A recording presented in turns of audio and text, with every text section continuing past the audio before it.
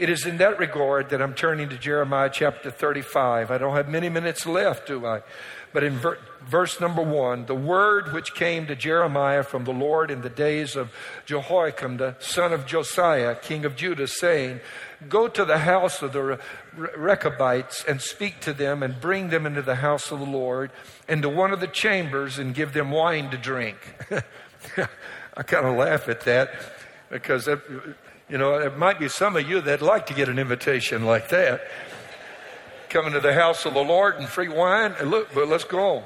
Then I took Jazaniah, the son of Jeremiah, the son of Habazaniah, his brothers and all his sons and the whole house of the Rechabites, and I brought them into the house of the Lord, into the chamber of the sons of Hanan, the son of Igdaliah. I've done a pretty good job with these names. You gotta admit that. A man of God, which was by the chamber of the princes, above the chamber of Maaseiah, the son of Shalem, the keeper of the door. And then I set before the sons of the house of the Rechabites bowls full of wine and cups, and I said to them, drink wine. I just want to say offhand that that's probably one thing you'll never hear me ever ask you to do. But I want to talk about teaching values that give your family a blessed future. Father, I do ask that today, as we enter the Christmas season and we recognize how important values were in the home of Mary, the mother of Jesus, raising the Christ child, and how important they are to us, that you would help me to impart the essence of the truth of this message. And that I also pray that, Lord, we can see that the importance of values extends way back into the Old Testament and far beyond the birth of Christ into the future, even beyond our time. The need for values to be imparted is extraordinarily significant. Help us to communicate this today in Jesus' name. And everybody said amen. The College of William and Mary in Williamsburg, Virginia, is the second oldest institution of learning in the United States. It was founded in 1693 and named after King William III and Queen Mary of England. The only university in the United States that is older is Harvard. In 1744, the university sent a letter, this is the truth, this actually happened, to 6 Native American chiefs, offering a free education to 12 of their young braves. The chiefs politely declined the offer with the following reply. Several of our young people were formerly brought up at the colleges of the northern provinces. They were instructed in all your sciences, but when they came back to us, they were bad runners, ignorant of every means of living in the woods, unable to bear cold or hunger, knew neither how to build a cabin, take a deer, or kill an enemy, spoke our language imperfectly, and were therefore neither fit for hunters, warriors, or counselors. They were totally good for nothing. The chiefs then made an offer of their own. If the gentlemen of Virginia will send us 12 of their sons, we will take care of their education, instruct them in all we know, and make men out of them. Wow. It's interesting that even then universities and colleges gave young men an education, but didn't teach them how to become men. I've taken more classes and more subjects in my lifetime than I can recall. But never once have I taken a class on manhood. It wasn't offered, not even as an elective. We've also forgotten what a real woman is in today's world. We've also overlooked what it means to be a Proverbs 31 woman. There aren't many classes offered about that either. Because these are no longer considered to be important and necessary skills in helping us raise our children, you know what's happened? We have lost sight of what our values are supposed to be. Our kids don't know what is expected of them when they're grown. Values have always best been taught in a family. God gave Jeremiah a rather unusual instruction, as I've already pointed out. Read the verses. He called for the house of the Rechabites to bring them into the temple, into one of the rooms, and he set before them wine and instructed them that they should drink. But they, to his surprise, turned down his hospitality. Must have caught him off guard, for apparently they saw the look of bewilderment and confusion on his face and felt the need to explain why they could not accept his offer.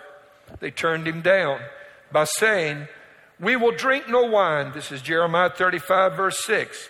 "For Jonadab, the son of Rechab, our father, commanded us, saying, you shall drink no wine, you nor your sons, forever." Whoa, forever?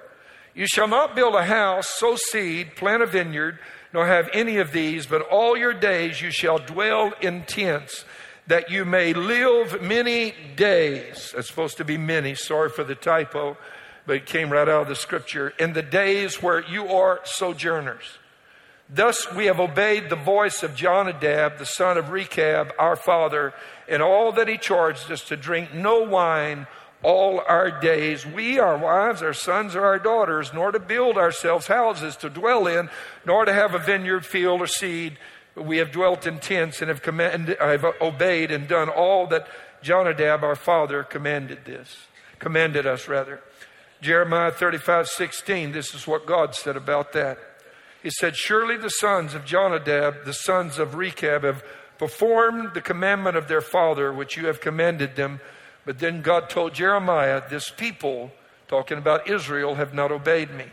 Now let me tell you the history. The Rechabites were a tribe that lived in the promised land, and they knew that they would be expelled unless they complied with the promises of God. And their father, Jonadab, said, "We don't want you getting drunk, doing something that will bring dishonor upon us, causing us to be cast out of this promised land." And here is the writer. This is the catch. I want you to see. This is the hook in all this. That they got to live in the promised land even though they were not supposed to be there. Because they taught values to their children that their children embraced. And their forefather told them, don't do anything that is going to be offensive in this. Don't take their promised land away from them. You can live in it, but you live as nomads, and you can enjoy the blessing of a land that flows with milk and honey. And you know what is amazing about this? The Rechabites still exist today. They do. I've been to the Middle East. They are still identified. They will tell you who they are. 27 centuries after they received this instruction, they're still living there in the promised land. They are still obeying those commandments. The children of Israel actually got carried away into Babylon. They were dispersed in the first century in AD 70. So they haven't always lived in their own promised land. But guess who stayed there? The Rechabites. Because they honored the value of the values imparted into them by their father.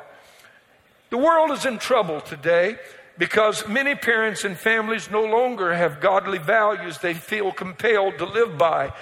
And then they leave the next generation to suffer the trouble and the consequences of being raised without values. They don't feel the need to teach their children. They feel that the world is doing it for us. I want to just say halt for a minute. Time out. Let's turn things down. Slow it down. Come to a stop. Alto. Let's hold on. Put on the brakes. Because the world is not going to teach your family values. We expect them to, but they're not. And it's been a slow fade because there once was a time they did. You need to understand how we actually got to where we are today. Many years ago, our great-great-grandparents wanted to make sure their families received the right kind of training to be successful in life. And so they established schools in this new land of the United States and started sending their children to schools rather than educate them at home, because many of them didn't have the kind of education that they could pass on to their kids. They wanted their kids to go further, just like you want your children to go further than you do. And so they hired teachers, and we supported teachers by paying taxes. And at schools, they were taught the subjects that we believed they would need to do well in life. And you know what happened? Values that were taught at home in the schools were also being taught values that were being taught at home were also being taught in the schools. And the schools reinforced what we believed in our homes. You younger folk don't know what I'm talking about, but there was a day if I was misbehaved, I was not only punished at school, I was punished when I got home. And if I did something in the neighborhood, You know what they did? The neighbors whipped me and sent me home, and I got another one. And some of y'all don't remember those kind of days when values were so important that everybody contributed to try to raise the child correctly. And the African expression, and I'm there constantly, week in, week out, like Cindy is there. You know, the African expression is it takes a village to raise a child. But we've drifted a long way from that in this nation, unfortunately. Amen. And you know what happened? Slowly, they stopped teaching the values that we believe were necessary in our schools and universities. It's not that our teachers don't want to. We have godly teachers here, professors here that want to, but their hands are tied. You understand what I'm saying? At the same time this was going on, guess what happened? The economy changed. And Madison Avenue began to talk to you about all the stuff you didn't have. So you weren't happy anymore because you didn't have all of these things that were being displayed on the television screen in commercials. And all of a sudden, the happy little life you lived was now miserable because you had to go out and get some of this. And to pay for it, guess what happened? Mom also had to work. And the next thing you know, you've got kids that are being raised by the school. I'm just talking to you right out of my heart. And I'll tell you what, we have godly people in this school district and in the others. And by the way, go North Shore. Amen. Amen. We've got coaches in this church that instruct their teachers. We have professors. Some of the school board members are members here. And this is my point. This is my point. They do the best they can. But you know what they can't ever do? They can never supply what was supposed to be given in the home in the first place. Somebody ought to give God a praise right now. Amen. Amen. Jesus grew in stature. Amen. And in favor with God and with man. The Bible said he learned obedience by the things he suffered. There were values that had to be taught. And you know where they were taught? In the home. And so we started expecting the teachers. We were so busy. We started expecting the schools and the universities to impart our values. There's not a parent in this place that doesn't fear when their young person goes off to university now. Not a one. Because you know they're going to run into a bunch of professors that are going to tell them, you don't need to believe anything your parents taught you. You don't need to believe in God. You don't need to believe that you're divinely created. You don't need to believe all of that. Leave all of that. You're going to be better educated than your parents were. And I want to tell you what, professing themselves to be wise, some people become as fools, is what the Bible said in the book of Romans. No disrespect intended, but the fool has said in his heart, there is no God. You need God in your life. You need God in your life. Your child's going to need God in his or her life. Do you hear me? When they grow up and get married, they're going to need God. They're going to need God to help them raise their kids. They're going to need godly values. And again, I'm not blaming our school system because what we did is we as believers just were silent while all of this slowly occurred. Like I said, it was a slow fade. Like putting the frog in a pot of cold water and then slowly turning on the heat. And he doesn't even know he's dying because he's a reptile. And so he doesn't experience the change in temperature until it's too late. If you put him in a pot of hot water, he'll try to jump out. But because it's a slow fade, my point, you get it? Everybody say that, slow fade. Things occur. And this is what you need to know. That Christmas time reminds us that we have to have values as a family. Families come back together at Christmas. They reunite. They might not see each other all year because they live scattered across the U.S., but at Christmas time, we try to get home. It's like the man that called his son and told him, your mom and I are getting a divorce after 45 years of marriage. His son lived off in Illinois. He lived here in Texas. And so his son said, what? Divorce after 45 years? You got to be kidding me.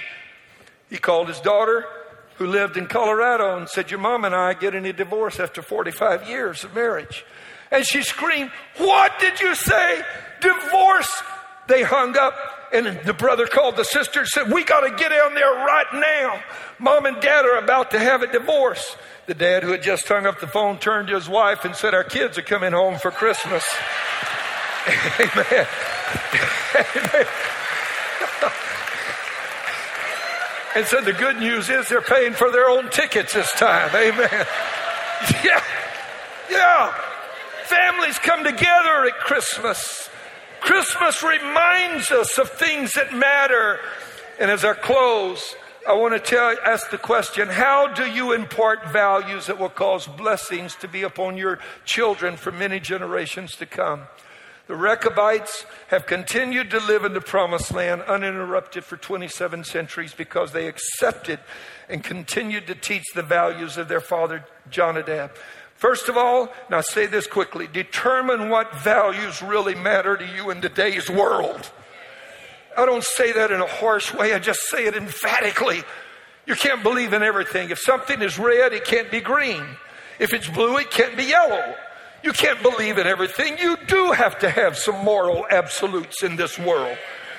And to some people, all that matters is themselves and what it takes to make them happy at that moment. And that could be money, it could be fun, it could be whatever. But listen, Hebrews 11:24, by faith Moses, when he became of age, refused to be called the son of Pharaoh's daughter, choosing rather to suffer affliction with the people of God than to enjoy the passing pleasures of sin, esteeming the reproach of Christ greater riches than the treasures in Egypt, for he looked to the reward. In your Bible, circle the verse choosing, because sin is a choice, choosing to suffer. Amen. The afflictions, rather than choosing sin. Then circle the word passing, because he chose to suffer what he had to go through at that moment, rather than experiencing the passing pleasures of sin. Sin only lasts for a season. But you know what happened with the children of Israel? They moved into a promised land where they lived for many generations until disobedience caused them to be expelled. Your choices are what determine whether you get blessed or not. Oh, I wish I could hear somebody say that. You're not going to like what I'm going to tell you, but I'm going to love you enough to tell you anyway. You are where you are right now because of the choices you made 5 years ago. Amen. You don't like where you are right now, make some different choices. Number 2, live the values you want to see in the lives of those you love. Live the values. In 1992, a Grand Dragon in the Ku Klux Klan made front page news. For years, Larry Trapp terrorized a Jewish leader in the community named Michael Weiser, making death threats against him and his synagogue. Then one day, Larry tore up his Nazi flags, destroyed his hate literature, and renounced the KKK. Why? Because when Larry Trapp was dying of a diabetes-related kidney disease, true story, and unable to take care of himself, Michael Weiser took him into his home and cared for him. This is what Larry said. He showed me so much love that I could not help but love him back. And that's what God did for me. He showed me so much love that I could not help but love him back. Can somebody say yes? Teach values that are stronger than those values in the world, because the values of the kingdom are greater. Love is stronger than hate. Forgiveness is greater than revenge. And light is stronger than darkness. Number 3, build a family altar. Build a family altar. 1 Samuel 2:18, but Samuel ministered before the Lord even as a child, wearing a linen ephod. You know the story. Hannah was born barren. She got married when she grew up, and like every little girl, dreamed of having kids but couldn't have any, and went to the house of God and prayed until her tears were so bitter that it even caught the eye of the high priest. And the Bible says that he thought she was drunk, and he went over and marked her mouth. He just slapped her right in the house of God. How dare you come in here drinking? And she said, whoa, wait a minute, sir. I'm not here like one of these daughters of Belial. I'm not drunk in the house of God. And anguish of soul, I poured out my heart to the Lord. And God spoke to him and said, you missed it, Eli, because she was talking to me. And then God spoke to him and said, tell her she's going to have a son, that I've heard her prayer. She had that boy. She raised him until he was weaned. And you know what she did? She brought him to the house of God and gave him to the prophet and said, raise my son in the house of God. And do you know this is what is important? I'll preach about this someday. Samuel became the high priest, and he wasn't even of the tribe of Levi. If that doesn't blow your mind, I don't know what will. He was an Ephraimite. His dad was an Ephraimite. I'm serious as I can be. I can prove it in Scripture. If you have a family altar in your home, your kids can go places they would never go if you don't have a family altar. You know what you ought to do? Let me tell you what I do every day. Before I read emails, text messages, before I do anything, I sit down, I worship.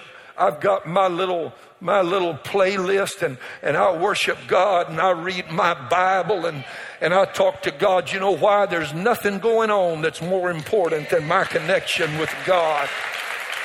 And I'm convinced that most families miss it because we're all so busy. We get up at different times and have different schedules and send our kids away, and we don't have a family altar. You pray over them. If you don't have a 5 minutes, you read a verse of Scripture, talk to them about it. You send them out and tell them you're going out of here with destiny over your life. You're going out as a child of God. God's hand is on you. Amen. That's so important. Really is important. Number 4, and I'm done. Teach them the awe of sacred things. Teach them the awe of sacred things. Amen. I won't even take the time to read those verses, but I want to tell you something because my time is limited. Let me just get right to the point. You need to teach your family to have regard for the sacredness of God. Amen. You know what I saw that blessed me this morning? I looked up in the choir in that last song, and I saw some of our men with tears streaming down their faces. Boy, keep Christmas real. Make it about the right thing. David said, I was glad when they said unto me, let us go into the house of the Lord. You'll get something in the house of God you're not going to get anywhere else. On Sunday morning, come to the house of God. Make a commitment to be in church and worship, not the baby Jesus, worship the Lord Jesus Christ. Would you stand with me across the building? And the 5th value is make God real to your family. Make God real to your family. God is real to me. And I'm going to tell you that every single person will experience a crisis of doubt in the course of your life. It's natural. The devil came to Jesus and said, if you're the Son of God, if you're the Son of God, turn these stones into bread. Now, I'll believe you then. The devil's going to constantly taunt you in the course of your life and try to make you doubt your own faith. But you know what you do? You just keep trusting him anyway.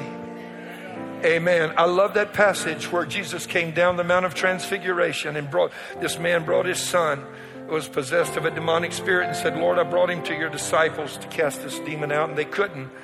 And Jesus said, if you believe, all things are possible. And the man's answer is an astonishingly insightful answer. He said, Lord, I believe, but help my unbelief. You know, you can believe and have times of doubt. And Christmas reminds us how real this is. Would you gather in with me right now? Prayer counselors, come.